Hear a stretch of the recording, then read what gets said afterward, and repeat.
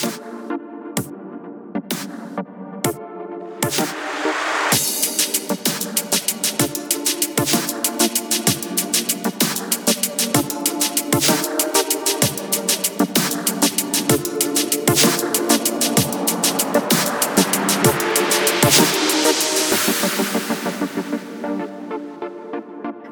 and welcome to the 155th episode of the Not Your Mama's Gamer podcast, a podcast where we talk about games and gaming from a feminist perspective. My name is Samantha Blackman, and I'm an associate professor here at Purdue University in West Lafayette, Indiana, where I talk about, read about, write about, dream about, amongst other things, video games. And I am joined tonight by a special guest, as well as one of our podcast regulars and co-host. I'm going to be polite and start with our guest. We are joined tonight, first and foremost, by Dr. Carly Kocurek. Yes? Yes. Yay! She's going to say yes no matter what. Who is an assistant professor of digital humanities and media studies at the Illinois Institute of Technology, which is right up the road from us. Yeah, I just got tenure actually, so it's an associate now. Yeah. See, that is very important. Yay! Yay! See, now we have to drink heavily during the podcast to celebrate that. Yeah, I'm sure they'll update the website eventually. I don't know how they do things. Yay! So okay, we'll drink to that. Yay! And I'm sorry, our regular co-host tonight is Alicia Carabinas. Hello, Alicia Carabinas. Hello. I am a PhD student at Purdue University. Sam is my person who controls my life. And this summer I have exams, so everything is really awful. It's all wonderful. You'll do great. Yay. Yay. So we're going to have a nice conversation with Carly tonight about her work and some fun stuff. But before we get to that, we are going to do something even more fun and start with our usual what you're playing, what you're reading, what you're drinking, because those are always important things. Yay. And especially the drinking part. And like I said, because we're going to pretend we have some manners around here, we are going to start with Carly. Carly, what you playing lately? We've been playing Lego Dimensions a lot, which I really like. I used to work in a toy store, so I love toys. And I've been really interested in all the RFID-enabled toys and games and things like that, so it's been really fun to kind of... I mean, it's all the strengths of the Lego games, but then also to have that component of kind of like the actual physical toys has been really, really fun, and the way they cross universes and things is, I think, pretty entertaining. So that's that I've been playing a lot, and then I'm also still obsessed with the Zoom Zoom game for Line on my phone, which is just like so cute and so soothing. So that's kind of the two things I've been paying the most attention to lately. All fun stuff. I love the Lego Dimensions game, and I don't know if I love the Lego Dimensions game as much as I love buying all those little Lego kits. It's very satisfying.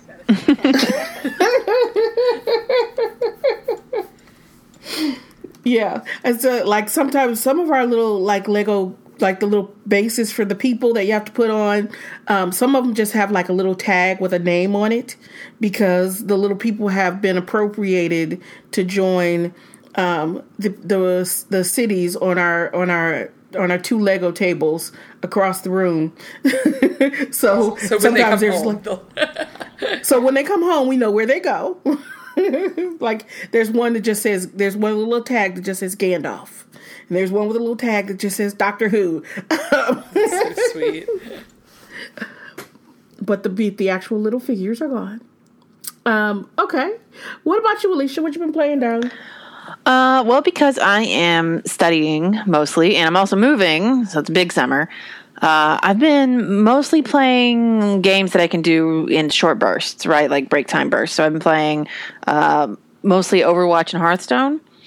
Blizzard gets all my attention and all my love in these times of crises, multiple crises. And I've also been playing the app for Splendor on my phone, because it's the AI is pretty good, and you can set it to have different characteristics.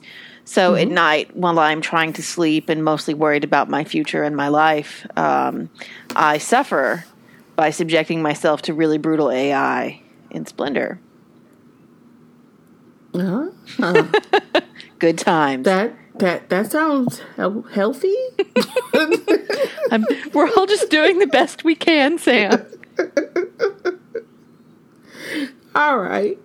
So I guess it's my turn. Well, I've been super busy because, in the summer we're academics, so we don't work at all. So I've been working. So I've been working or not working. No kidding, just kidding. Working on a couple of academic projects, as well as another project, which is getting us ready for our next Gaming for Good marathon. Yay! Details forthcoming. But here's suffice it to say, it's going to be a fun one. It's going to be as opposed to all the ones that aren't fun. No, they're always fun. About to say they're always fun. But this time around, this is our summer one, this quarter, I'll give a couple of spoilers. We are going to be raising funds for the Trevor Project. And as I promised, or as we promised, and we roped her into, when she came on the show, Jen/Moto from Girl Tribe Gaming, is joining us, as well as some other fun folks, streamers, that we are roping into helping us raise money for a great cause. So I'm really excited, and it feels like a larger scale campaign than the ones that we've done previously, which is why I think I've been more busy or busier,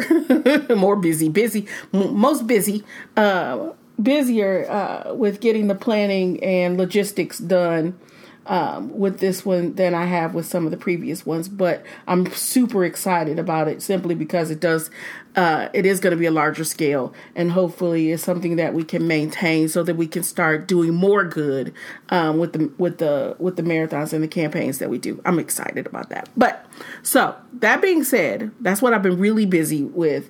But I've also been playing a couple of things. I have been playing Deep End Games Perception. Yeah. It's a cuckoo clock. That's cute. So I've been playing Perception. And if folks remember, we had Amanda Gardner from Deep End on the show a while back. And we had a great time talking to her, and we had a great time talking about the game, which Perception, for those who don't know, is kind of I think it's more psychological horror than anything else. But you play the protagonist you play is a blind woman, who is what's a good way to play it? Good. She's kind of haunted by this house that she's never been to. So she goes to this house alone as a blind woman. She quote unquote sees, with echolocation, kind of like a bat. So she taps and she's able to see things around her. But so here's the thing. So you tap, and there's a presence in this house, and that is what it's called, is the presence. So you can tap and see things, but the more noise you make, you're going to bring the presence looking for you. And that's not something you want to happen. Right. But what happens, to not get spoilery, but to give a little bit of in terms of how the narrative unfolds, is there are past lives that are present in this house. And Cassie, the protagonist, gets to explore the house and things that she finds in the house to find out about these past lives, and try to figure out why the presence is there, and ultimately trying to figure out why this house is haunting her in her dreams. So it's super interesting. The narrative is absolutely fascinating.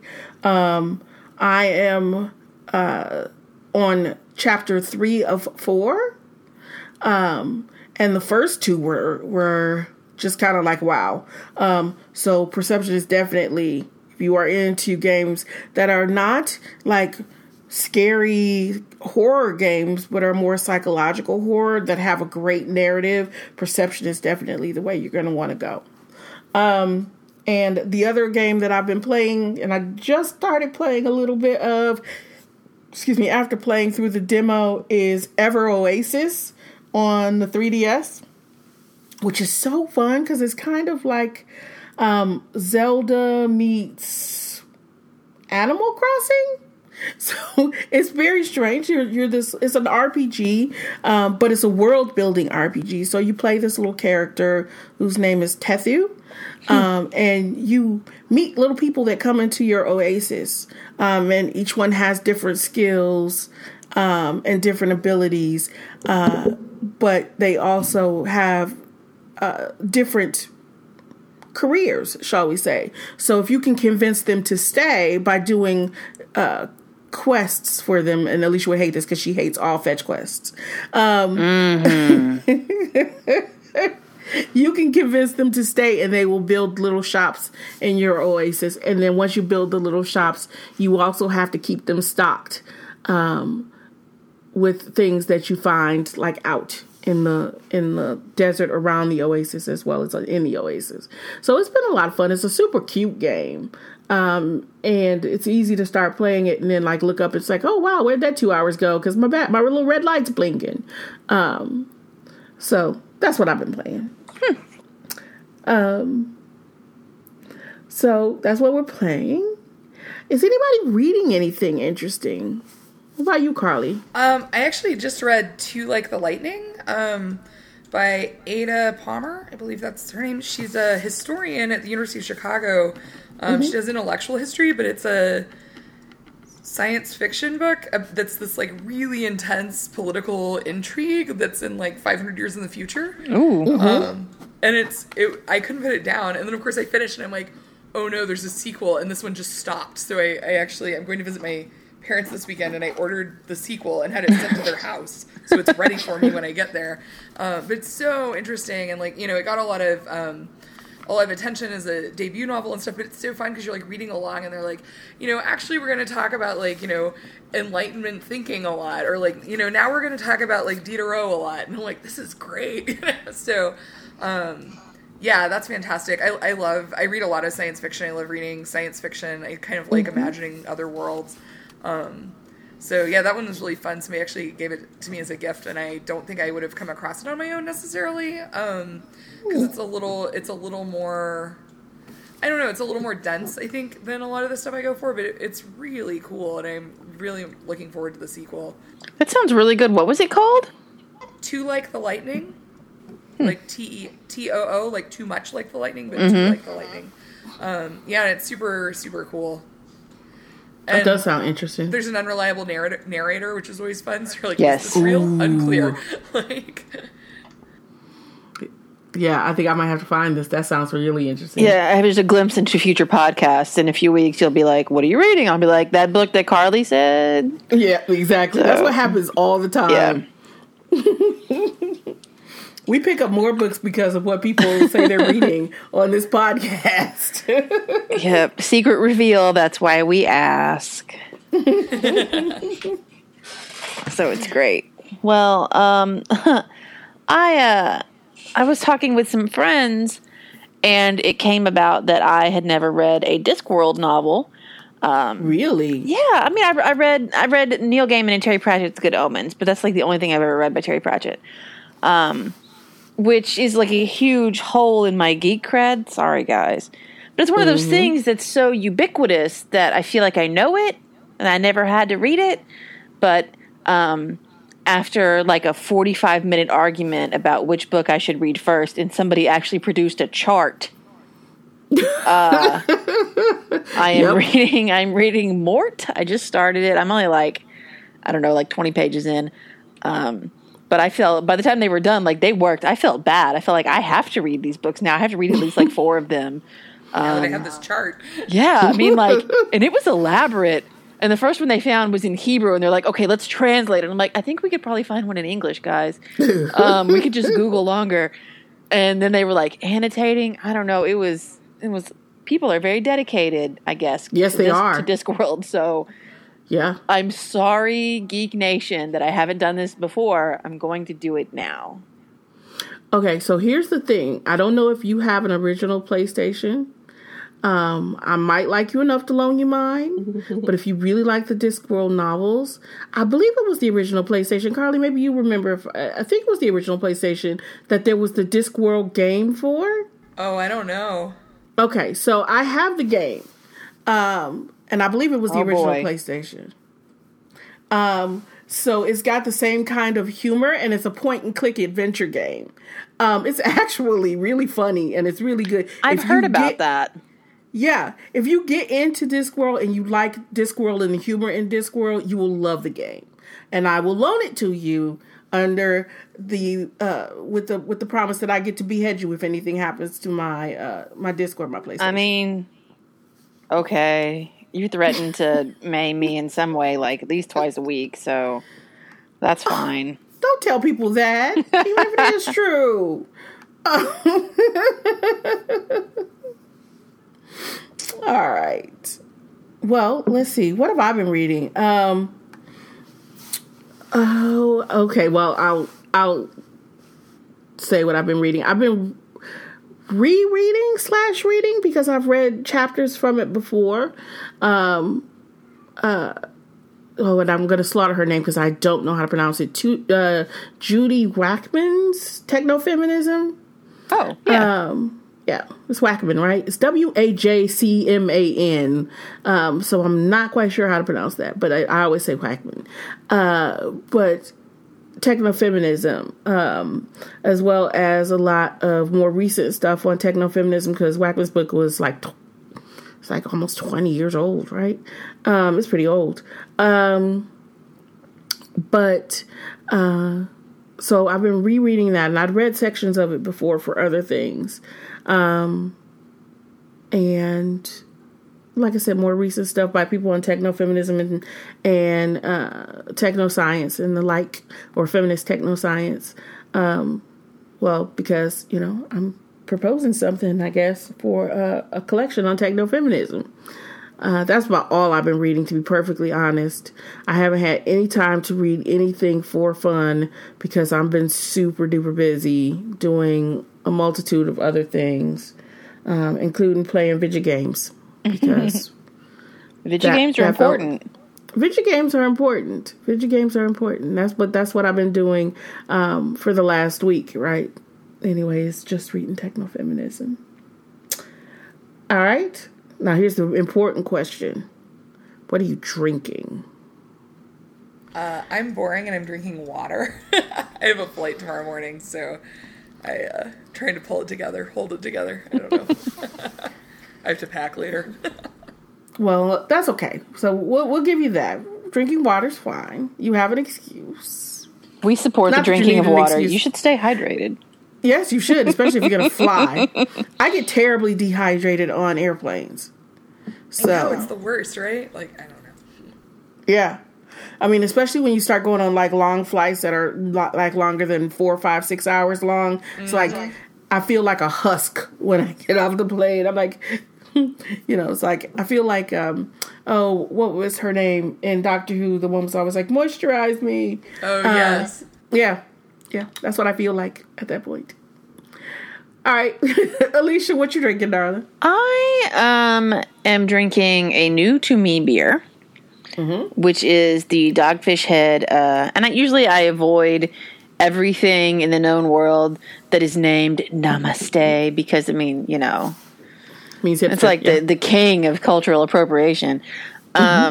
But this is the Namaste White, and here's why I bought it. I'm going to read you the label, and you'll know, Sam. All right, our Belgian-style white ale brewed with dried organic orange flesh and peel, fresh-cut lemongrass, coriander, peppercorns. Yes. You were trying to get that beer that I brought you last summer. Yes, that, and then that one, the only good Blue Moon that ever existed, the first peach or whatever, which also had coriander in it and was so good. So basically now, anytime something has coriander in it, I'm like, get in my mouth. And it's never the same. But this is pretty good. It's an interesting first taste, right? Like, there's a lot going on. It's orange and lemongrass and coriander and peppercorns and, like, beer. Yeah, that's a lot. That's a lot. So, I mean, I kind of, like, shook my head on the first time, like, whoa. But it smooths out almost instantly. It's really, like, clean and refreshing. My husband was like, oh, it's a refreshing summer beer. Like, you sound like an ad. It was great. But it's pretty tasty. I like it. Cool. Well, I am not drinking anything new because I buy so much beer that I now have like 5 cases of beer under my kitchen table. I'll be right over. So I'm trying to go through some of the ones that I have, so that I can like get rid of some of those and not feel like I'm hoarding beer. So I'm drinking what was in the upstairs fridge right now, and that is the Cider Boys, the Peach County, which is really good. Is it? It is. Oh, it God. is. It is. It's really good. It's not artificially peach. It's more juicy peach, and it balances out pretty good with the apple cider. It's not like one of those ones that, excuse me, that overpowers, where the apple overpowers the added fruit that they have. And then it just tastes like a weird it just tastes like a weird hard apple cider. But yeah, the Cider Boys, but I really like Cider Boys. Yes. And I'm still waiting for the Cider Boys pineapple cider to turn up, the pineapple hula, because that is the best pineapple cider I have ever put in my mouth. So it's very good. I'm looking forward to finding that one. Whatever. I'm looking forward to them like sponsoring the podcast since we talk about them all the time. Well, especially since we can find the Cider Boys locally now. So I'm hoping once we get closer to pineapple cider season, we'll be able to find it, because then I'm gonna buy like 6 cases of it and stick it under my table in my kitchen, and I'm gonna hide it from you. That's the day I move in. at least for 2 or 3 days until it's gone, right? So yeah, that's what I'm drinking. Cool. So yeah, that's fun. But I guess this gives us the opportunity now to talk to Carly, who's been very busy in the past couple of years. Yeah, no kidding. So, Carly, we were super excited when you agreed to come on the podcast, for a number of reasons, but most so because we're really interested in the work that you do, and how you do the work that you do from my perspective. Because I've done archival work in the past, so archives and digging through people's histories is super interesting to me. So I'm gonna bug you about some of that stuff in a little bit. But before we start that, I'm sorry. There was fireworks started going off outside my window, and I was like, Indiana, where Independence Day lasts for like 6 fucking months. Yes. Well, they started with them like a week ago, and it just like the first one went off and it was really big, so it just kind of made me jump. So I'm sorry. But first, Carly, tell us about your work. I know it's a big question, right? Sure. So I usually say I do kind of 3 things. The thing that I'm kind of most trained in, or that I've spent the most time doing, is that I'm a cultural historian. by training, and so I'm interested in kind of the intersections of gender and history in games, right? And so that's kind of like the place I start at. And with that, I'm also interested in kind of contemporary issues in and around the games industry as they relate to those things, because like most historians, I'm convinced that the past informs the present.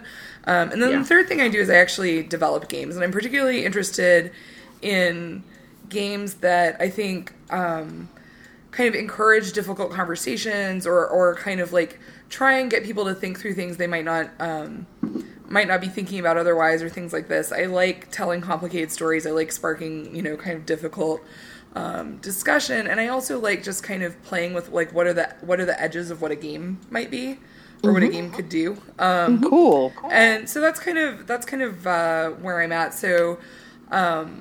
I do a little bit of this and a little bit of that, and I'm in a program that values that and lets me do that. So it's been nice to be somewhere that, I'm like, well, does this count? And they're like, yeah, I guess. I don't know. We don't really know what you do anyway, and it's the kind of like really nice, benign disinterest where they're like, yeah, it's good that you're doing good. We don't know what that means, So, and the university's been very supportive and very excited about the stuff I do, but they give me a lot of leeway to kind of pick what I want to focus on. Too. That's awesome. I'm really interested in the way people work. Sam's laughing. She knows what I'm going to say. To establish those boundaries around games. So to see somebody like actively pushing that in development is fascinating. Because I always get kind of frustrated, like reading, theory and everything about like, well, this is what a game is and this is what it is. And I'm like, but then there's some shit that came out like last week that totally just blows that out of the water, because it's still such a developing form, We have no idea what games are going to be in 5 or 10 years. Yeah, I mean, I think it's useful to have that discussion, right? Because it's useful to think about like, and I don't think it's useful in the like what counts way. Like I'm really interested in like what counts as a game, but I think it's always useful to have like a working definition for yourself, and so. And I spend time on this with my students, and I love it, right? Like, because it's like such a good provocative question where it's like, oh, what is a game? And they're like, and I'm like, does somebody have to win? And they're like, oh, I don't know, like, yeah. And I love it, but it's like a super provocative question, but I'm not always convinced that it's a fruitful question when we're actually considering texts. Like, I don't know. I think maybe it's more useful to think about like, okay, like whether or not this is a game, like what's a useful frame to understand this? Yeah. Like, what's it similar to? What's it doing? Like, how do people engage with it? Like, and I don't know. Like sometimes I think that's a little more useful, and I think sometimes we stop using terminology that's actually really valuable, right? So like, if you think about something like an interactive novel, right? Like, an interactive novel is only sort of a game. Maybe it's a game, maybe it's not, but like it is an interactive novel, and you can understand it maybe in that context of being that kind of thing, right? And so this is something I talk about a lot with students, is like it doesn't figure out what you're making and what it's similar to, but like you don't have to like actually like, you don't have to make something that looks like what exists, or that looks, or maybe you do want to make something that looks like what exists, but like it doesn't, there's not like only some things that count as games, and it's not. You can take game design principles and make things that aren't games, and they might still be really, really cool and interesting, Yeah. Go ahead, I'm sorry. No, that just makes me really happy. Yeah, when she said that, I was like, oh, here comes Alicia. So, okay, and that's really interesting, and I'm glad that Alicia got that opportunity to ask that question, because I want to jump for a second, because I want to talk to you about your most recent book, right? The one on Brenda Laurel, Pioneering Games for Girls. It's called Brenda Laurel, Pioneering Games for Girls. But before we jump into that one, can I talk to you about your first book first, right? Yeah, of course. Is Coin? I had to look up the full title. Coin Operated Americans, Rebooting Boyhood at the Video Game Arcade. Right. What sparked that book for you? So I think like many people kind of like stumbling into a dissertation, I was interested in like some things, and I knew I was interested in kind of gender and technology, and then I was involved in a project actually about barbecue. Okay. My advisor Elizabeth Engelhart, who's now at UNC, she's a food studies expert. She's wonderful. And so I took her class on food culture, and because my degree's in American Studies, which is, I always joke that it's like being raised by wolves, like, because nobody knows what it is, and like everyone does really different work. But anyway, I took her class on food culture, and like there was interest in from the Southern Foodways Alliance, Southern Foodways. There was interest from Southern Foodways, and there was interest from the University of Texas Press, both, and kind of like doing some oral histories about barbecue culture around the area. And so we started collecting oral histories for that class, and like I loved it. I did a lot of freelance writing for a long time, and like I love interviewing people, and I always have, but I'd never done that kind of like really long, involved interviewing, and I was like, oh, I love this so much, like this is great. And so I kind of like vaguely knew I wanted to do some interviews for a dissertation, and like I had this and that I was interested in. And one of the people I worked with at University of Texas was like, well, why don't you do some oral histories of video games? Like that seems interesting. It's super interesting. But from that, like I started reading the stuff that was out that was about games and gender. And there's lots of great research on games and gender, right? But almost all of it I can find, and I think it really, like the stuff that people are familiar with, it really starts with, from Barbie and Mortal Kombat. But like we already had like a not level, like this weird playing field at that point. Like we already had that like girls weren't gaming, or maybe like were marginalized in gaming or something. And I was just like, did nobody stop and think like this is really weird? Like why did that happen? Like that is so weird if you think about it, because like we don't talk about like movies as a gendered form in that way, or television, or like the radio. And I mean, I'm not saying there's no gender politics in these things, but like we don't think of like I don't think there's another media form that we think of in such like intense gendered terms. No. And I'm like, man, how did that happen? That's like real weird. And so I got obsessed with like trying to figure out how that happened. And it was so funny because I came from a program that really specialized in cultural history, and like the whole time there I'm like, I'm not going to do a history project, I'm so grumpy. And then of course like the question I actually answered is absolutely a historical question. Like there's no other way to answer that question. And so I just ended up like looking at everything I could find that was old, right? And I remember I went and saw King Kong in the theater alone, like while I was supposed to be reading for exams or something, and they show that picture, that's that famous picture that was taken in downtown Ottumwa, Iowa, and it's like, the bank of arcade games and all these young men, and I'm like, what's happening? Like they're cheerleaders, like why did this happen? And there's an answer to that, which is that Walter Day, promoted to Life magazine until they decided to do this. But it's such a provocative image, and so like I actually, the first part of that book that was written was only about that picture. Wow. And the history of that picture, and like why does this happen? But that picture's iconic, right? And like that mode of play becomes really iconic, and the industry really celebrates it because it looks respectable to have these like kind of middle class white young men playing. And you can talk about like technical achievement and hand-eye coordination and all these things that can be co-opted for military use or for like corporate use or things like this. And so it becomes like, it's so complicated, it's so interesting, but I'm like, okay, I see how, right? Like I see what happened. And I don't think it's the only possible explanation for what happened, but I think it's one of the things that happened is you have this popular discourse that's so invested in a very particular idea of who's playing and why they're playing and how they're playing and who's making the games. And, it totally informs the way, like, it's a startup culture because we have, like, Atari and Exidy and all these companies. But it's also an older culture of coin-op that, like, coin-op is so desperate to be respectable because it was so associated with, like, money laundering and stuff. And it's like debatable how much that was ever actually a factor. I mean, absolutely Al Capone laundered, like the phrase money laundering is because Al Capone owned coin laundries and that was how he cleaned his money. Because the machines don't count, right? So you can overclaim how much money came in. But it's unclear like how much the industry was actually ever tangled up, but like the coin-op industry like wants to be respectable. They don't want to be seen as seedy. They don't want to, like they want to be seen as like family businesses. They're providing like wholesome amusements for Americans, right? And so this is their chance. And so there's so much going on there, and it's such, I mean, like any interesting story, there's all these like interesting dramas and sub-stories and things like that, and it's like there's teenagers and there's like people running that are CEOs and there's like old jukebox companies and there's like lawmakers and PTO presidents and like all these people, right? And so it's super interesting. So that's kind of what that came out of. I did a ton of archival work. None of those magazines are well preserved or well indexed. None of them are indexed at all.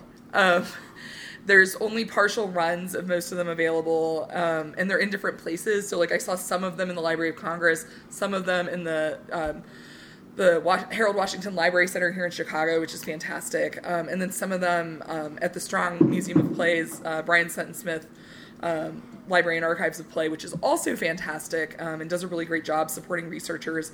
And also, I have to brag about them. They're so nice. Like, I emailed them and I'm like, hey, do you have like a scan of American Girl doll catalog maybe from like the 80s?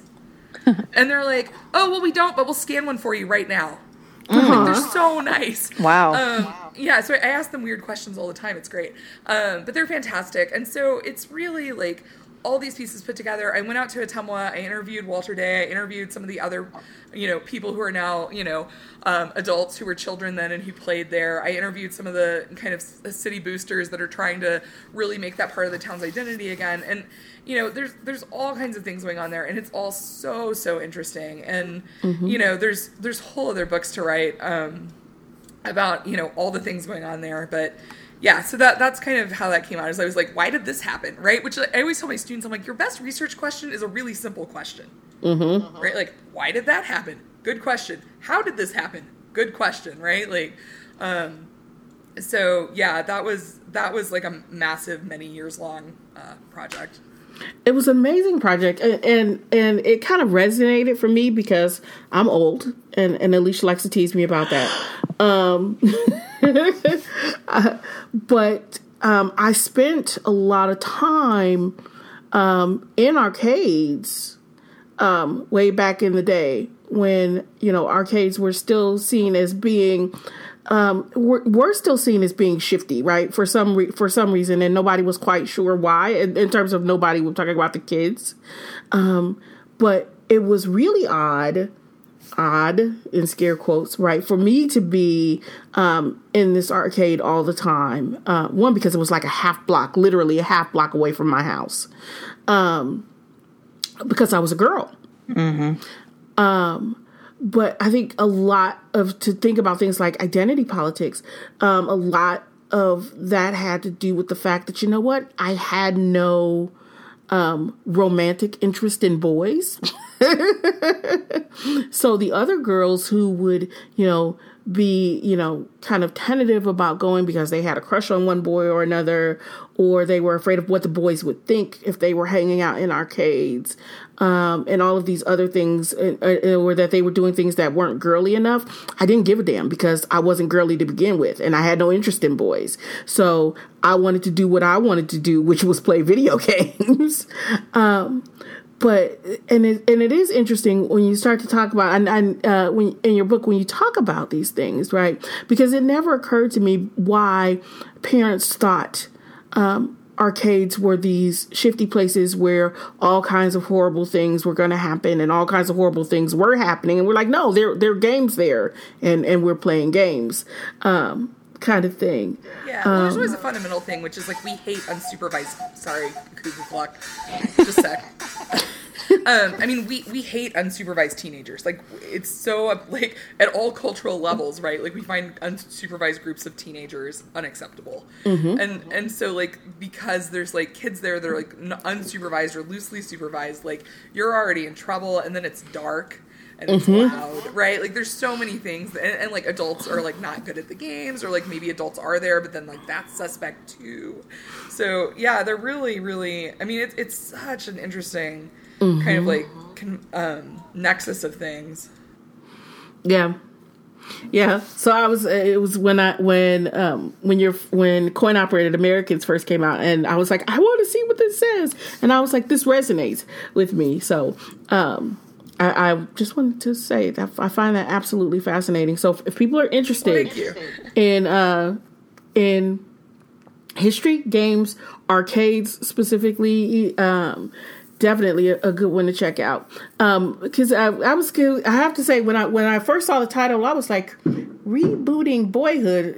Here's the fireworks going on outside my house. I was like, Rebooting Boyhood? I don't know how I feel about that. But then as I started to read the book and started to think through my own experience, it made perfect sense, right? Because it was a very gendered space for a number of reasons.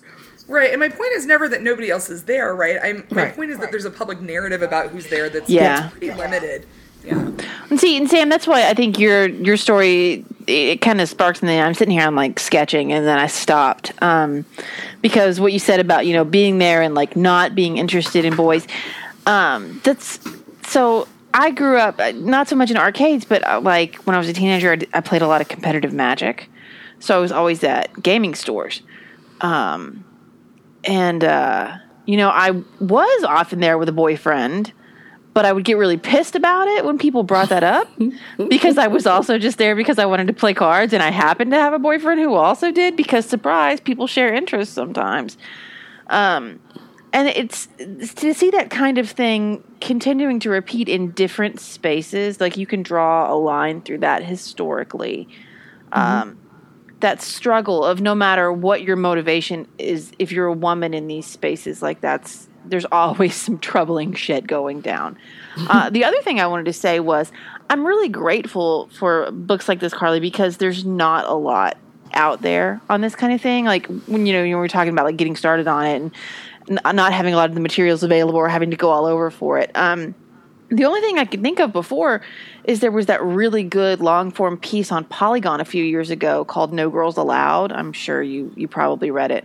But about the gendered marketing in video games and how it became like boy-centric. And it's one of the only things that was like readily available that addressed this stuff in a really like holistic way. And every time I find myself trying to look something up, there's nothing. I'm like, how have we not done more with this?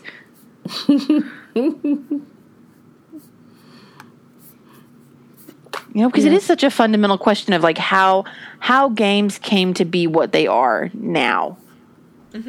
Absolutely. And there's just, I'm sure for somebody like you who's used to digging and putting stuff together in that way, you can see like this whole patchwork narrative. Or somebody like me who's just like in the library trying to look stuff up, like, why isn't there more written on this? Like, what's going on?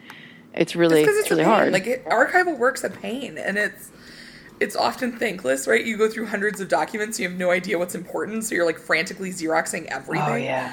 Like, people think I'm joking, and they're like, "Oh, how do you organize your files?" And I'm like, "Well, I had this pile of like 1,000 sheets of paper that I Xeroxed, and I put Post-it flags on them." Yep. And people are like, "There's no way that's what you actually do." I'm like, "No, that's really what I do. Like, it's really like there's a box in my office that has my 1,000 Xeroxed things from trade journals and like all these Post-its hanging out of it because like I'm like really a visual person, and so like I want to be able to spread them all out and stuff, but then like I want to keep them in order too, so it's this like really careful balance. But yeah, because you often don't know when you're looking, and like everything's weird and fascinating because like the past is so strange, right? And so there's tons of stuff that I collect, and then I'm like, actually, this is like not of any value. And like, there's like tons of examples that get cut from the manuscript just because it could be twice as long to just be like, and this other time, this other thing happened, and it's not the main story. It's just one of the thousands of stories that like are part of the constellation, right? Yeah. Yeah, no, I completely understand. I have several cases full of similar like, for lack of a better word, photocopies with little Post-it flags and Post-it notes hanging over the edge with little notes scrawled on them, because I need to be able to access them in a very tactile way when I'm working on a project. And it's something that I've never been able to do with like scans of things for some reason. And I find it really frustrating because I do a lot of digital community work now, right? Like I do a lot with Twitter, and you can't really do the same thing there. So so I have 2 monitors. This is really embarrassing, and I never talk about this. But if I minimize everything on my monitors right now, which I'm doing, the 2 screens are, I would say, about 80% full of screenshots. And they're screenshots of Twitter. And I have them grouped visually. Like I come in every couple of days and rearrange things. because I know what they are. And I mean, I have to expand them, to see what they are, but that's the only way I can keep organized when I'm thinking about like what's happening on Twitter and how things connect. My husband also really makes fun of my office that it's super messy, but if I need something, I can be like, that is on the pile to the left, 3 items down underneath the scarf. That's right there. So, we got our systems. Systems are important. You and I are going to have a chat about file hygiene before we before we start the dissertation process, right? I have my systems, and systems are important. I completely understand. So, that's Coin-Operated Americans.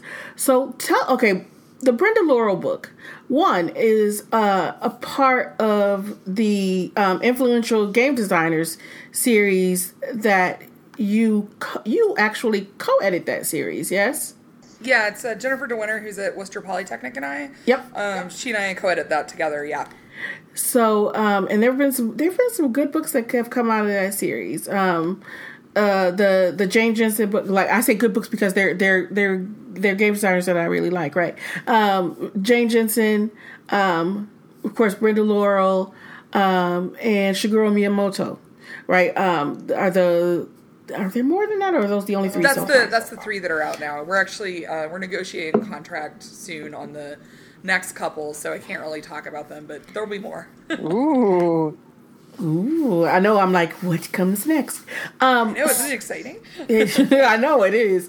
But the Brenda Laurel book, I'm interested in because I've always been interested in Brenda Laurel because of the space that she occupies historically and culturally when we start thinking about games, and specifically games for girls.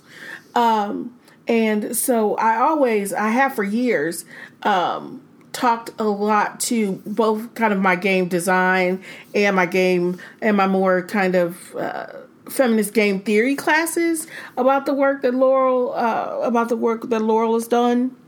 What made you choose her? I really let me think. I mean, that was the book. Like, even when we pitched the series, I was like, this is the book I want to write. Like, this is really important to me. And she's super interesting, right? So, like, some of it is just, like, she's already, like, a super, super interesting person.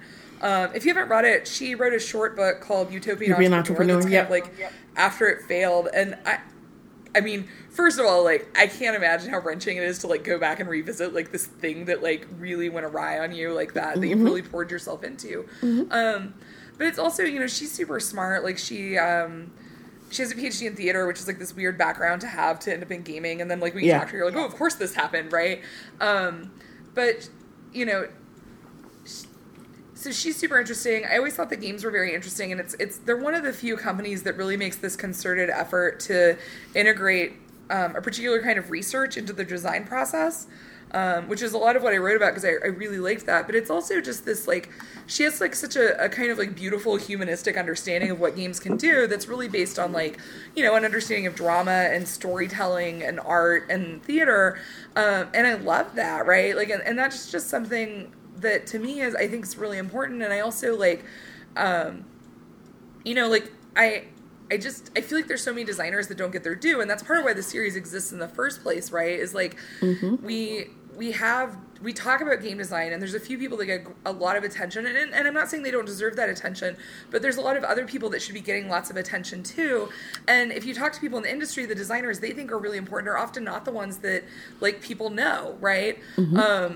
And so, like, we were really interested in, like, who do other designers think is really interesting? Or, like, Jennifer and I both teach game design, and I'm like, well, who do we want to be able to teach our students about? Yeah. What do we want our students to be able to do? And I'm like, I want them to be able to go and research an audience that they know nothing about and figure out how to speak to that audience in a way that's meaningful and solves a real problem in their lives. And that's so much of what the story of Purple Moon is researching girls and what they need and what problems they're facing and figuring out how to speak to them about those in a way that's meaningful to them, right? And this is, like, part of why the games get reviewed badly is because they're really for girls, and so if you give them to middle-aged software critics, they don't make sense. Like, I worked on a project last year, and we made a prototype game for research, but it was for 2 to 3 year olds, right? And like I give it to adults, and they're like, "Oh my god, this is so boring." And I'm like, "I know, but it's for a 2-year-old. It's different when they play it. Like I promise." And like it sounds like totally like but then you go to a 2-year-old, and they're like transfixed, right? And I'm like, I'm not wrong, about this. So I was just super interested in her. I'm interested in all the weird ways that people end up in the games industry, especially early on, because it's not professionalized that 20 years ago in the way that it is now. It's certainly not professionalized 30 years ago the way that it is now. And so people come from really interesting backgrounds, and they bring in a lot of different perspectives.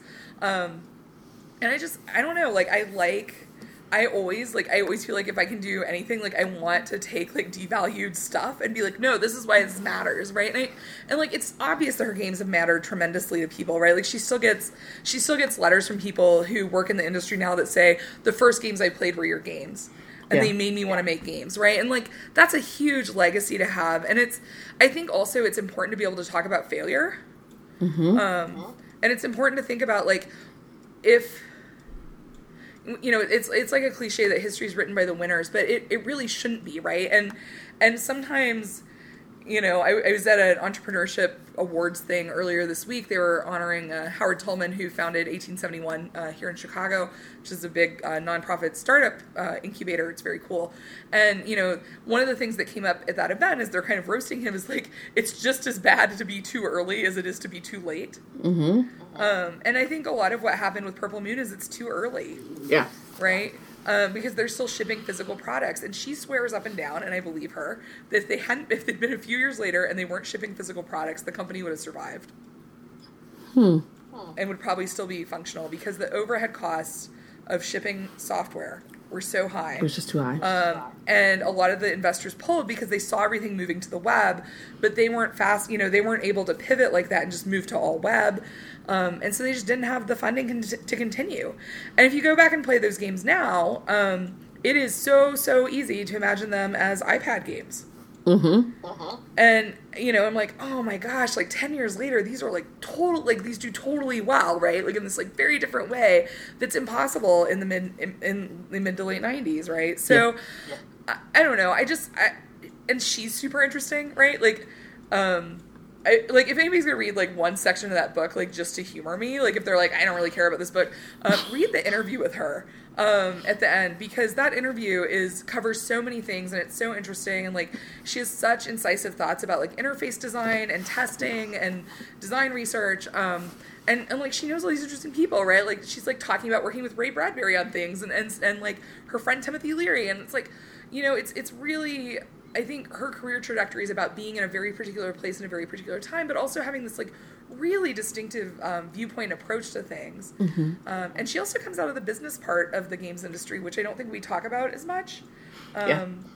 Because she worked in production at Atari and like oversaw ports of games and like was into product differentiation and all these things before she goes over to the research part. And so like, like she knows the business part of it too. And that's super interesting. So I don't know. I mean, I think with most things, I'm just like, I got really interested in this and now I kind of obsess over it because I have a job that rewards me for doing that, right? Like, which like is the best part of my job. It's like, I don't know. I just want to think about like this for a while. And like, everyone's like, all right, think about that.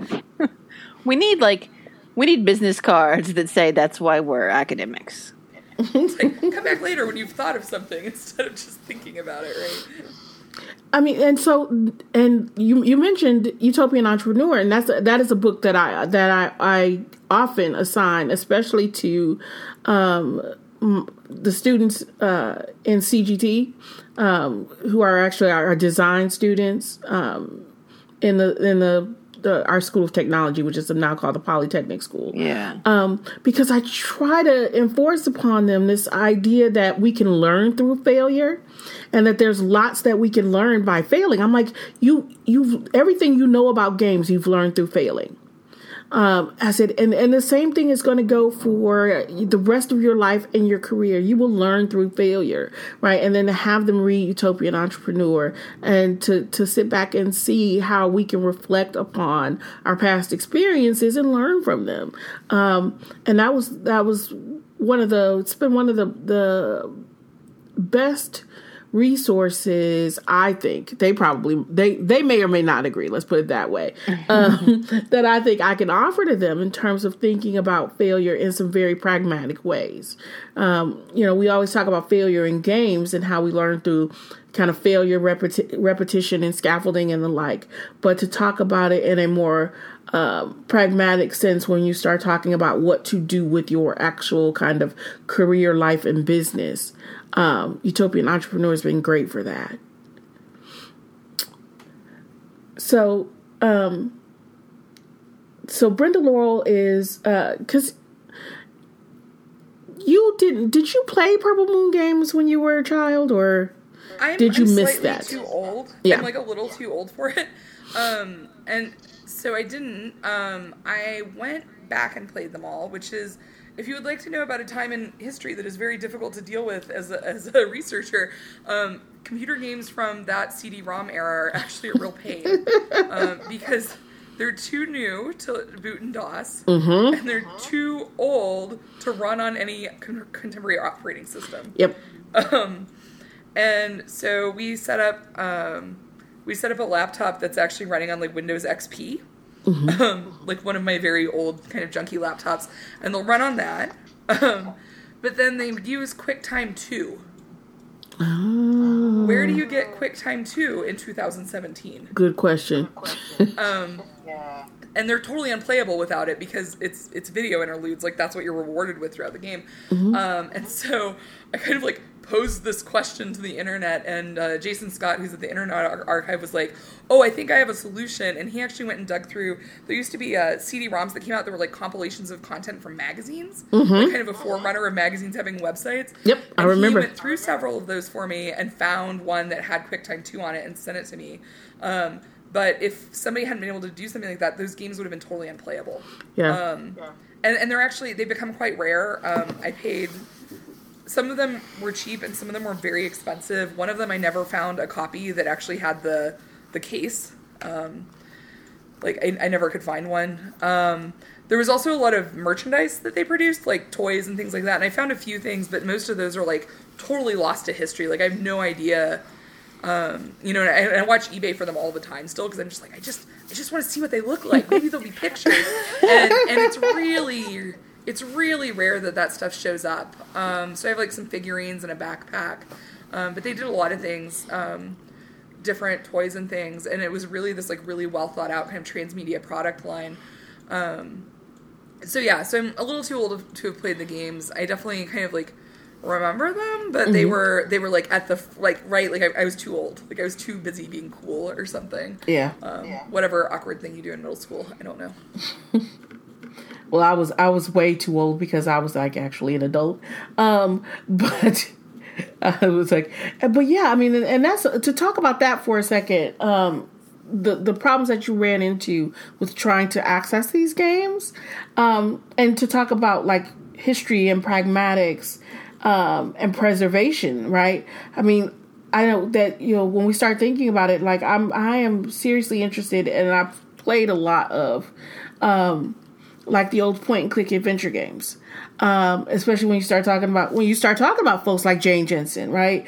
A lot of those early point and click adventure games, the machinations that you have to go through to get them to run on even older machines sometimes, right? So it's, not only the software that's present, but whether or not the hardware itself is running too fast to run it. So then you have to find software that slows your machine down in order to run it. Because one of my favorite games, and they did a remaster several years ago, was Grim Fandango.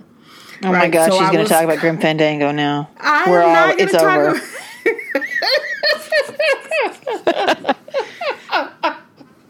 I'm not going to talk about Grim Fandango.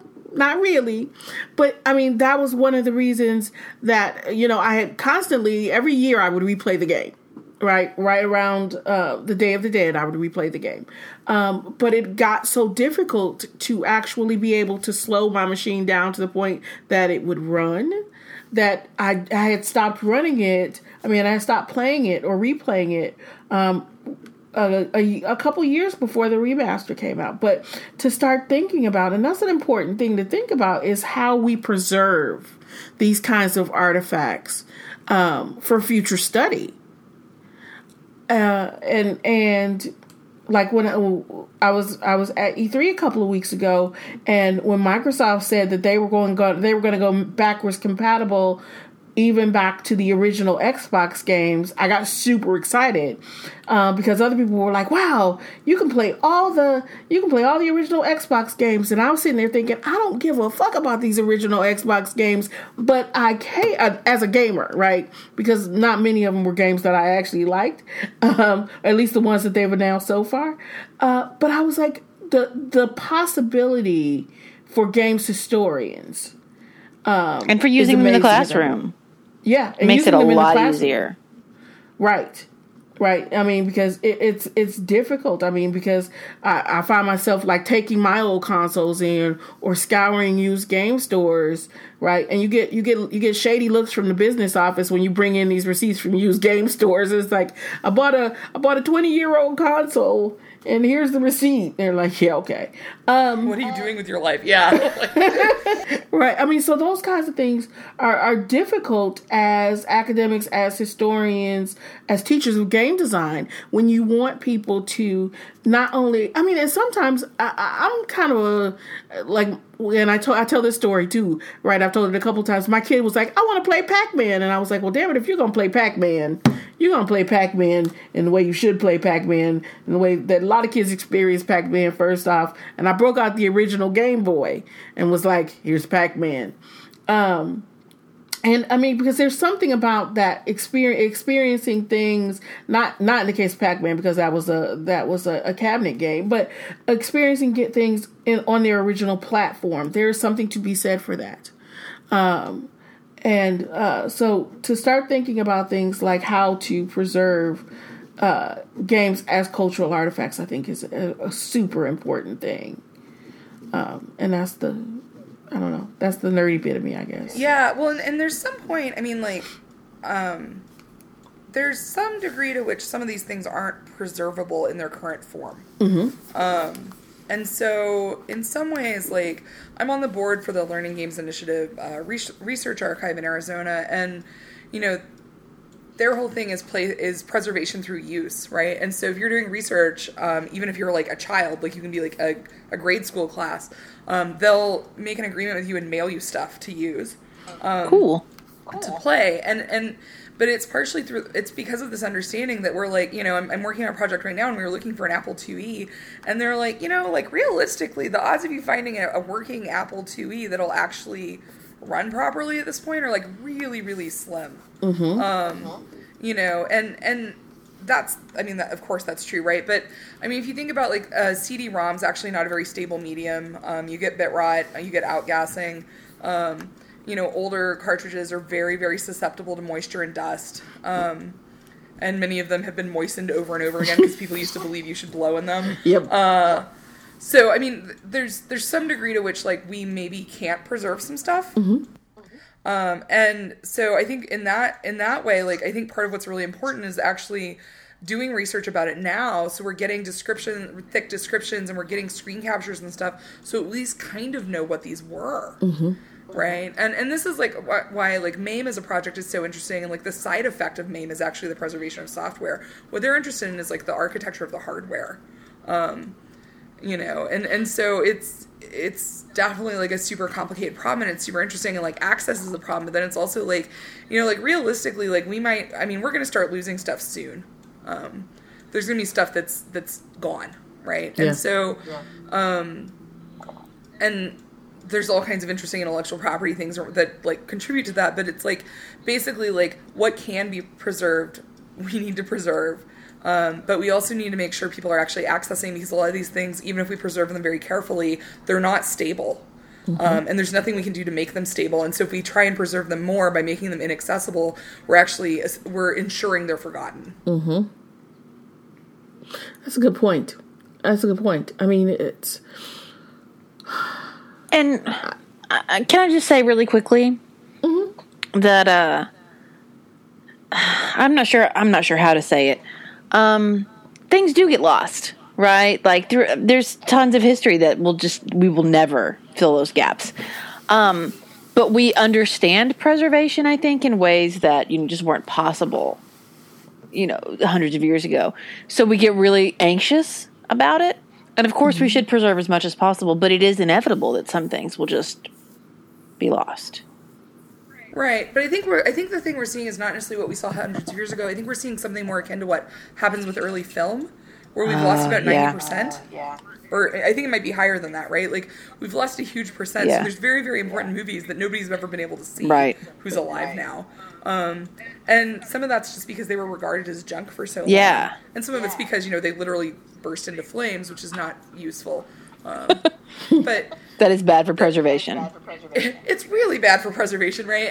But it's also like, so I think that's sort of what we're looking at. But there's ways to kind of at least get fragments of things, and absolutely we're never going to be able to preserve everything. But we also know that like if you basically leave paper in like a not terrible environment for a long time, it can actually sit there for hundreds of years. Mm-hmm. And it's still there, and that's probably not true with a lot of this stuff. Right. Yeah. But then we also have to contend with companies who don't want things preserved, which is ridiculous.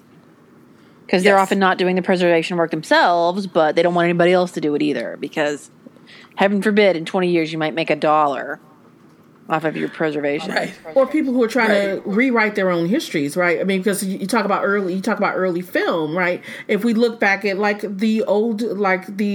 of the old Disney. Some of the old Disney films, right? Some of the old Disney shorts, right? They purposely have pulled, recalled, are hiding, have destroyed a lot of that stuff because it was politically problematic. It was racist. It was sexist, and they don't want to be associated with it anymore. So if they can make sure that it is not preserved, right, then they can deny it. Yeah, I love with Disney though, and this is probably a rumor, but it's a really great rumor, which is that they're not preserving it. It's in a vault that nobody has access to. So it's like I love this, right? This is like a great rumor that's like meticulously preserved, but like totally inaccessible. But yeah, and like and in some ways like those are complicated questions, right? Like of like what's if you realize something you did or like the company did like 50 years ago was like really really bad, right? Mm-hmm. What do you do with that, right? And like, what's your social responsibility? And like, what does it mean to like accept responsibility? And then like, also like, do you allow it to circulate so people can be aware of these things, or do you suppress it because in fact we don't want these hateful things circulating? And that's a hard question. That is a hard question. Like, see, I don't think it's so hard. Because I mean, we can't deny history as it exists. Right? Because I think, as a marginalized person, I think to deny that history exists denies our experience. That's true. Right? So, absolutely. So I'm all for Disney preserving those artifacts, right? Because it becomes more and more difficult for us to look at modern things and talk about connections that we see, and to talk about a history of a medium or a history of a technology based on those things when we know that stuff exists. And it's stuff like I've seen some of the super racist, super sexist Disney stuff because I have a friend who's a Disney scholar who had access to it, right? I'm not gonna say if it was legitimate access, but it was access, right? So, but it becomes difficult for me to make that argument when, for example, we're making an argument about why that sense of nostalgia and the art style of something like Cuphead is problematic for folks of color. It becomes difficult to make that argument when we can't access the originals. And I think that's super important. And I'm really pissed at Disney for that, because we do see, folks coming full circle and starting to look at, like, oh, we're looking at, the old art styles. And I'm like, well, you can't look at those old art styles and look at them in a vacuum, because there's all this baggage that exists around this stuff. Yeah. So I think it's super interesting. I think it's super interesting on a number of levels when we start talking about preservation. And I want Disney to get their shit together. If it is in a vault somewhere, I hope that they are maintaining it well, and that someday a Disney heir will say this needs to come to light again, and that they have not burned it all. Well, and they're super complicated anyway, because there's lots of stuff that they don't release in the U.S. anymore that's available in other markets. Mm-hmm. So, like, I think the last release of Song of the South was actually in, like, 1991. Yeah. Something like that. Like, it's, like, much later.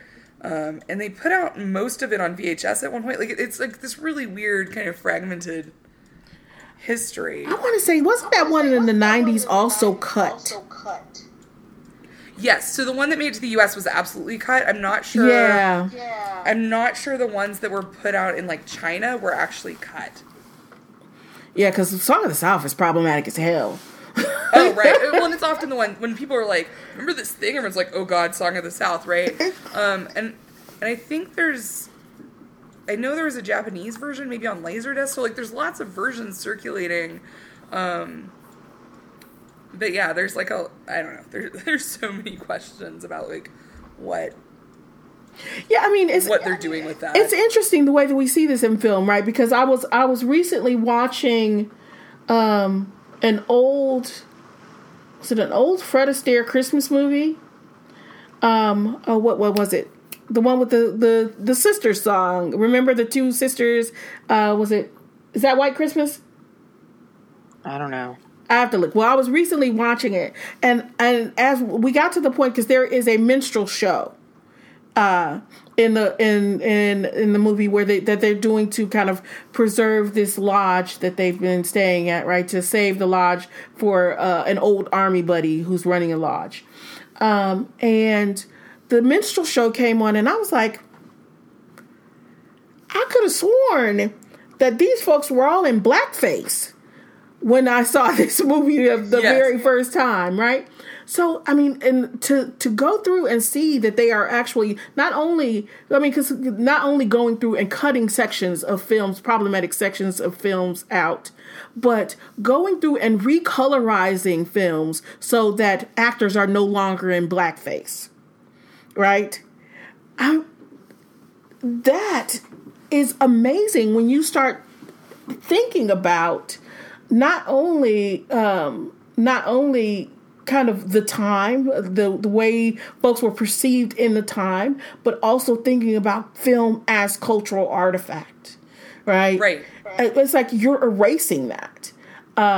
There's the recut of Fantasia actually cleans up a lot. Yeah. If you've not seen the uncut parts, it's shocking, right? You're like watching, you're like, holy, what's happening? And, I've watched that movie over and over and over again, but I had always watched the cut that came out like 1996, right?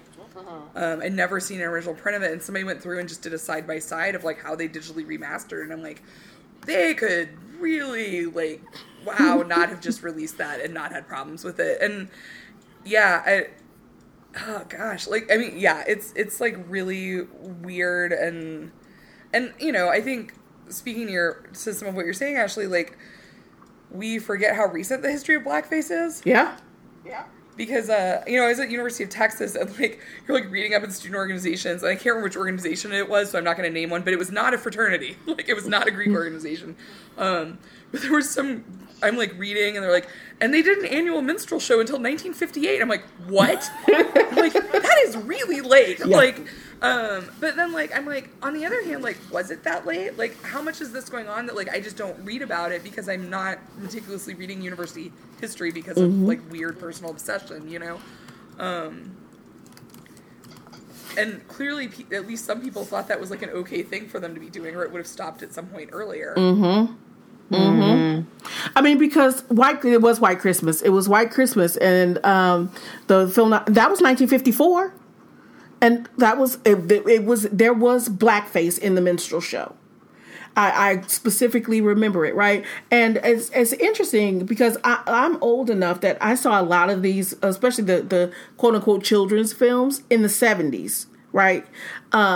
So the problematic bits were still there because they didn't start thinking about taking the problematic stuff out into the 80s and 90s. So, and I've got a good enough memory that I can look back and I'm like, wait, that wasn't like that when I saw that as a kid. I mean, and sometimes it kind of makes you feel like the industry is gaslighting you because there are very specific things. Like when I saw the remaster of White Christmas, I actually took to Facebook and I was like, okay, somebody help me. I was like, because I specifically remember this minstrel show being in blackface, and there were other folks who were like, yeah, I remember. Other folks who were about my age, they were like, yeah, I remember first time we saw it. Like I saw it with my mother, and I was like 5 or 10, and my mother was really pissed because there was this scene in blackface. Yeah, they've redone it. It kind of makes you feel like they're gaslighting you in some interesting ways, because if you have memories, like very specific memories of that stuff, and now you get the remasters and there's no indication, right, that the remaster is any more than making it look pretty and sound better, right, it becomes really problematic. I mean, I think there's a lot of value in just, like, I mean, it would be really interesting to have like a 3-minute pre-thing that's like, hey, this used to have a bunch of like really racist stuff in it and we think that's bad now, Right. So we cut some of it. Like, at least then it was there. Instead of trying to pretend that it never existed. Mm-hmm. Right. Yeah, and it's really... So way back, like, I don't know, 3 days ago or so, Carly said... Carly said something like, it's a tough decision for the companies. And we've been discussing it from a larger cultural lens since then. Mm-hmm. Like, for us, it's really troubling because we need to be able to see things in context and understand history, but... also consider if you are part of a company, and I don't want to defend like fucking billionaires because fuck them. But I will say that if I'm like on the board of a major company and like we had done some really horrible problematic shit, I can understand like weighing that, like, even if you're not super thoughtful, like, do we want to preserve this for history or do we not want to look like we don't care about people? Well, we want to keep making money because money is the best, so we want to, wipe that away. So I can understand where those decisions come from, and I think it is hard from that perspective. And then I think to add to that, you also have some movement, and I'm going to say from not necessarily academics, but we'll say from academic spheres, to not teach certain things even in context. And so there's even more reason to remove some of that stuff, and becomes a very complicated question.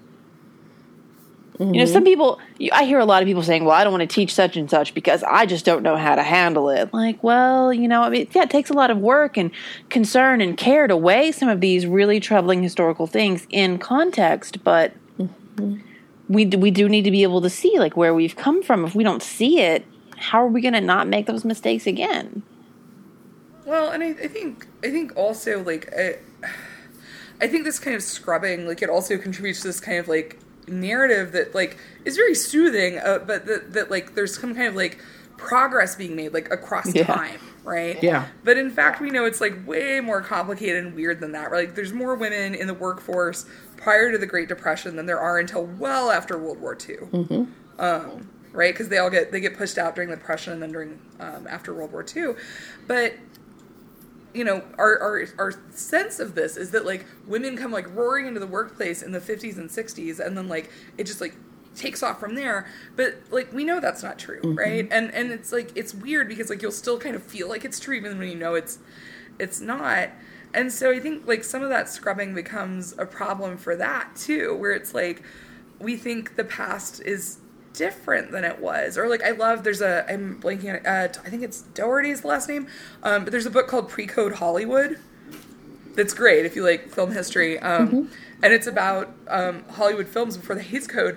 And, like, you go and watch these movies, and you're like, this is a racy movie. There are naked people. And it's, like, weird and sexy.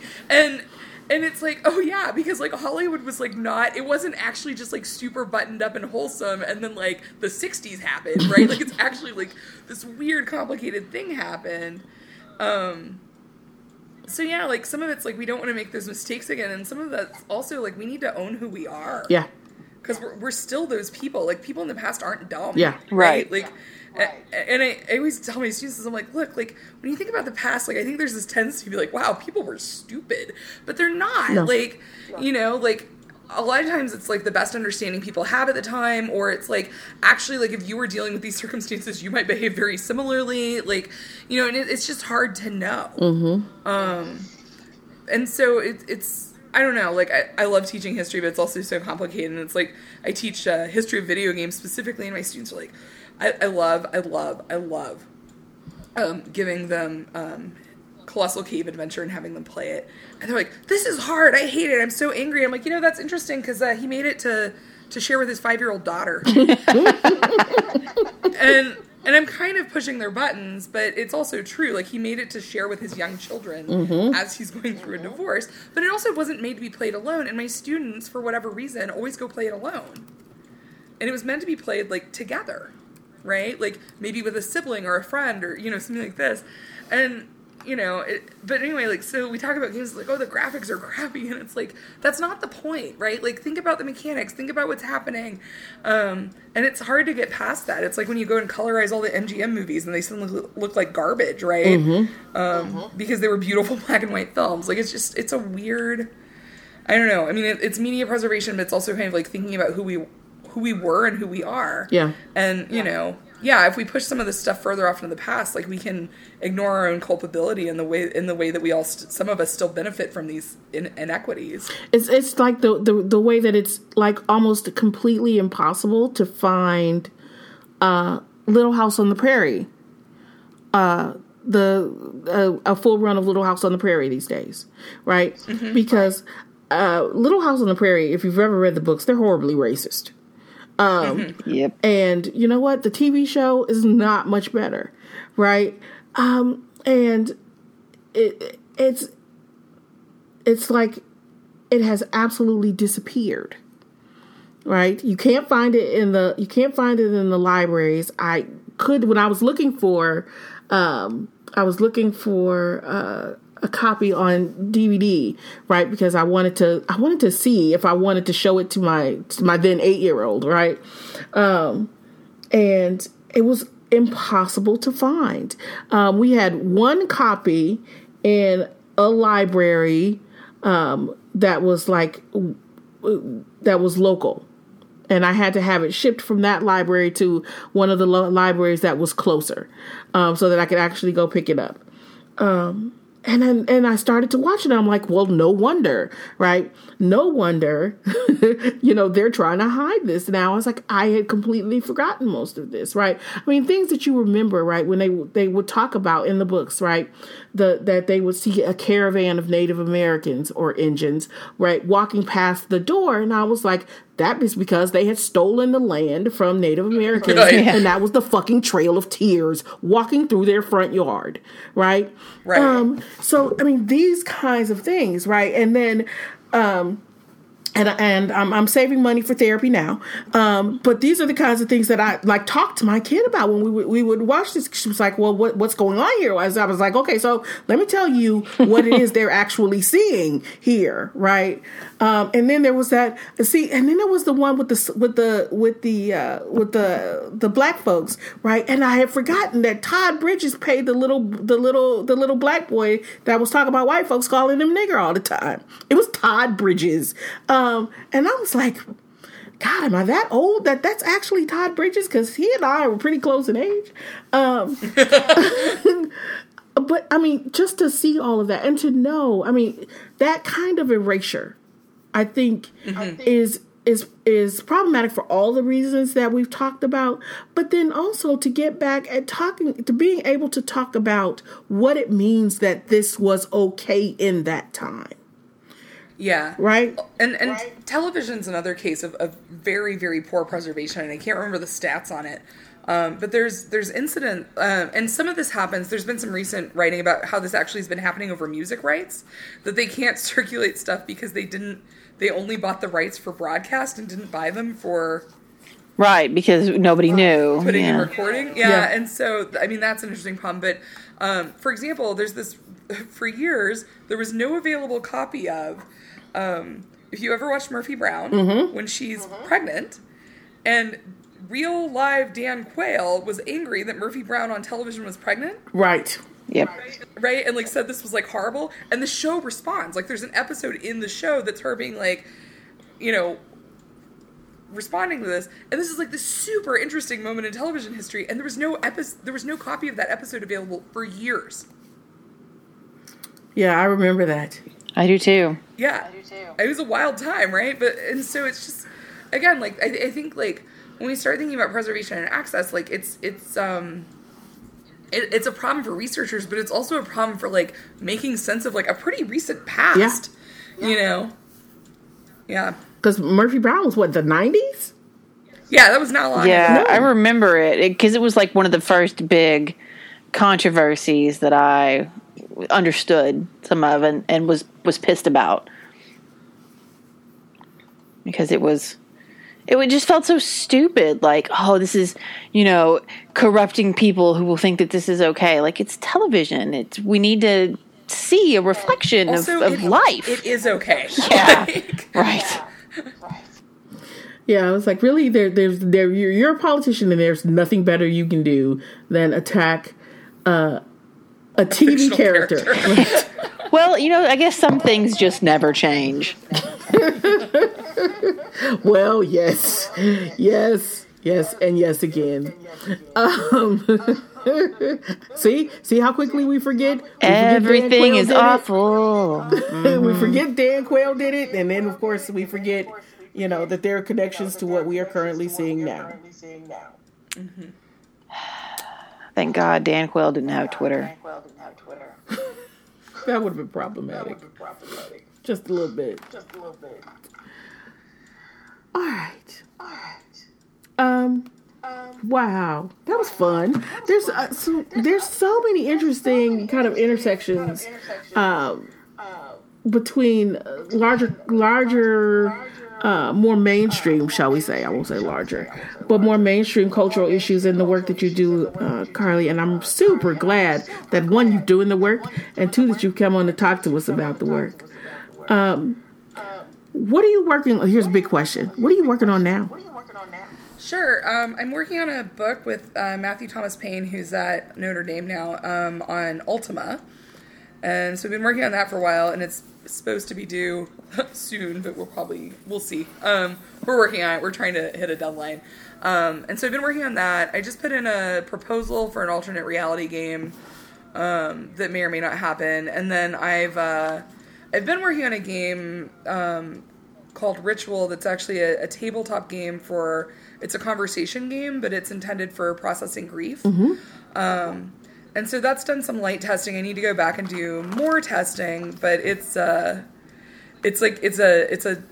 emotionally taxing for me to do the testing, so it's been kind of slow going. But those are kind of like my open projects right now. Mm-hmm. So you say you're working on a proposal for an alternate reality game, and I want to go back for a second because you talked about the game that you did for toddlers. That one was on language acquisition, yes? Yep. Yeah. And then you did another game called Choice Texas. Yes. Tell us about that one. So Choice Texas was released in 2014, I believe, and that was I was playing a tabletop role-playing game with some friends, and I became, like, super interested in the way that, like, the character creation process works and, like, how carefully balanced it is. And I'm like, you know, it's interesting because we talk about real life like it's like this, but it's not, right? Like, in fact, it is not balanced and things aren't fair. And so I got really interested in that kind of, like, unfairness. Mm-hmm. And then also the way that, like, our rhetoric around reproductive access and reproductive health care and things like this is so about like choice, right? And it makes it sound like these are just like decisions you're making in a vacuum that are, you know, where all things are equal, and that's like totally not true, right? And so I got really interested in like kind of, I was like, can you make a role-playing game that's functional where like it's not fair, right? And I think the answer is probably no, actually. But I got really interested in this, and so I'd been like writing out like little sketches of like how this could work and like if it could work, and I just like been thinking about it, and I couldn't make it work because I think it's fundamentally unworkable. And so then like when we started seeing this wave of like really interesting Twine games in the early, like 2012, 2011, around there, I was like, oh, like that's a model, like you know, like a fork, you know, like a decision tree model for this could totally work. And it was interesting because we thought like, oh, we'll do like a character and then like we can like copy over parts of the text, so it's not going to be that much. I mean, it'll be a lot of writing, but it won't be so much because like some of it will be the same. But in fact, like nothing's the same. And so that game, I think, I can't remember the word count. It's over 50,000 words. So it's almost the length of a novel, because in fact, like those experiences for those different kind of characters we came up with are so disparate, right? Like they're not similar. There's not anything that copies over because, you know, how much money you have and where you live and how old you are and how nice your family is to you and like so many things are really critical factors there. Yeah.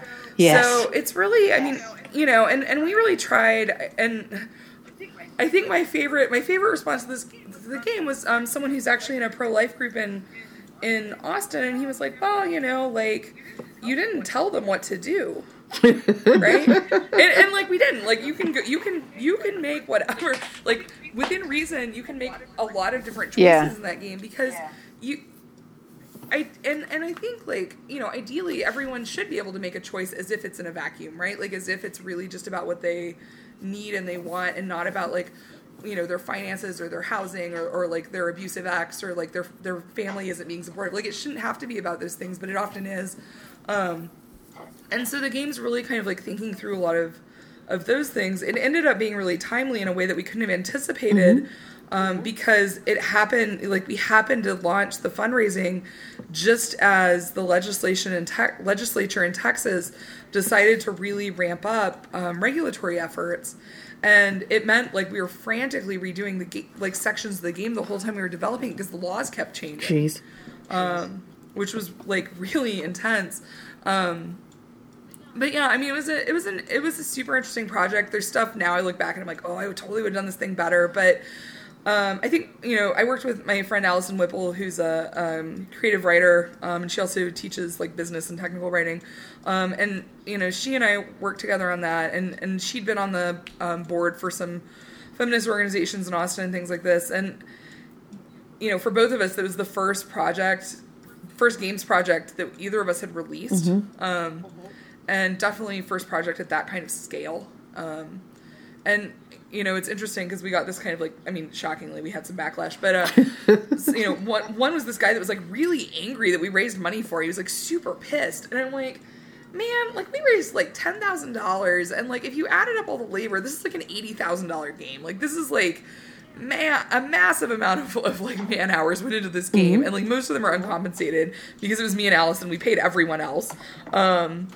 You know, and it's like, you know, he's like, all you need to make a game like this is time. And I'm like, I don't understand. Like, we all live under capitalism, right? Like, we're all selling our lives out in little hourly increments. Like, why is, like, my time not worth anything and yours is? Like, but, yeah, I mean, that's just, that part's fascinating where people are like, oh, how dare you, right? But, you know, it was a really interesting experience at a lot of levels. And I'm glad we did it. We got it into a couple different places. So it was in the arcade at Games Learning Society a few years ago, and it was in different games. So, you know, we got into a couple shows. It got written up a few places, and that's kind of like that's the trajectory of the game. Like it's kind of done then, and some of it's that like those laws actually do keep changing, and we just can't. Like, we can't keep updating it like that. So in some ways, it's already becoming a time capsule. Yeah, I have to admit that I went through and started playing it. If you don't mind, I will put a link to it in the show notes so that other folks can see it as well. Oh yeah, please do. Yeah. Okay, because I think it's absolutely fascinating. And then, because we don't want to keep you all night, I have one last question for you. Sure. And this is a question that is really an unquestion, and that question is: if there was something you would have wanted us to ask you, or something you would have wanted to talk about that we didn't talk about or we didn't ask about, what would that be? I like saving that one for last because it's really hard. It is a really hard question. Well, and some of them, like some of the questions they always expect at the end are things people ask a lot, like, what's your favorite game? Or, and it's like... See, we try not to do that because that feels so gatekeepery. Yeah. But if you want to tell us your favorite game, that's totally cool. I always say the same thing, is I always say Tetris. My favorite game is Tetris. I'm really good at it. I like it. It makes me Tetris happy. is so awesome. No, I don't know. I mean, I think you guys covered a lot of stuff. I mean, I think that... How about this? I'll end with the thing that I always try and tell people. Like, if people ask, like, oh, how do you do this? Or how do you... Because I get asked a lot, like, how do you start making games? Because I'm not trained to make games at all, right? Mm-hmm. And I watched a video of Amy Poehler, and she's like, great people do things before they're ready. Just do it. If you fail, like, whatever, you learn something about yourself. And I think that's, like, the best advice I've ever gotten. And, like, I really, thinking back to failure and what we were talking about with Utopian Entrepreneur, it's like, yeah, go fail. Yeah. Go mess something up, like, real bad, maybe in public, right? And, like, I hope not, right? Like, I hope all your stuff goes awesome, but if you don't try and do that, like, you're not going to know what you could do. And I think most academics are the kind of people, and most grad students, too, like, and not that grad students aren't academics, but, like, at all levels, all academics, are often people that are used to feeling super competent and feeling pretty good at things. And it's like, what if you just spent some time being, like, really, really bad at something, right? Yeah. And it doesn't have to be making games. Like, maybe you can take, you, like, decide to take up pottery, or you decide to start running even though you're, like, terrible at it. Like, I mean, don't do something you hate. Like, that's not the point, right? But like, something, like, those things that you're always like, oh, I wish I knew how to do this. Like, what if you just went and did it? Right. Exactly. And it's hilarious because my mother's in town visiting, and my daughter is, because my daughter is pretty much she's okay. I'm bragging a little bit. She's an amazing artist for a 9-year-old, and so she's always trying to get my mother to try to draw or paint or color or sketch or anything, right? And my mother's like, oh, no, I can't do that. I'm horrible at it. And we went shopping for craft supplies yesterday, and she was trying to talk my mother into getting a sketchbook. And she was like, just get a sketchbook, pick one, we'll pay for it. Of course, she's always offering my money. And It's very sweet. And she said something that was exactly along those lines. And she was like, when I started, I drew stick figures all the time, and I was really, really bad at it. But I really wanted to do it, and I really enjoyed it, and I got better at it. Sometimes you just have to let yourself be bad at things. Yeah, and sometimes you don't get better at them, and it's still valuable. Yeah. Because I think a lot of times our story is this kind of like 1,000-hour rule story where it's like, oh, I did this thing and then I achieved, right? And that's great. Right. Like, I'm not in no way discrediting this. Like, it's awesome that, like, your daughter learns how to draw. It's like that I actually make a game that you can play and it doesn't crash all the time.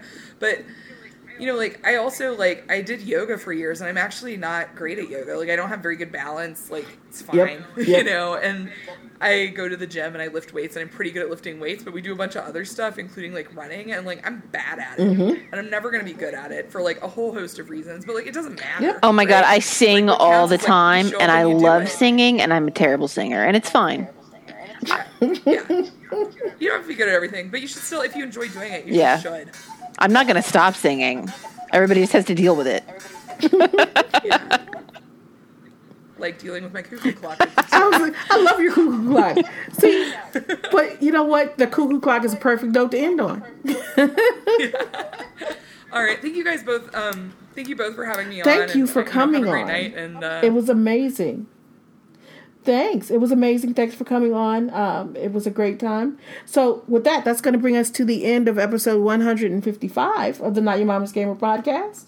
And until next time, when we have episode 156, which will be equally fascinating, but not nearly as charming as the wonderful Dr. Carly. Until then, stay cool, stay safe, and as always, my friends, game on.